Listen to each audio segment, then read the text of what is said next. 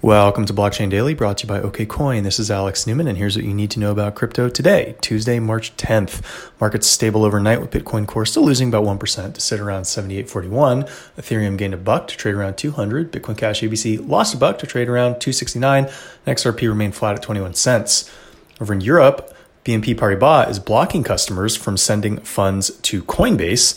This is likely a AML precaution, but speaks volumes as to the ability for large exchanges and the crypto industry to expand in high regulation areas like Europe and the Western world.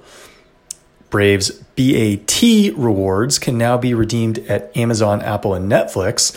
This is quite interesting that these large behemoths would partner with an entity or an organization that is as small as Brave, but it probably suggests that Amazon, Apple, and Netflix are actually looking to boost browsers that are not controlled by Google.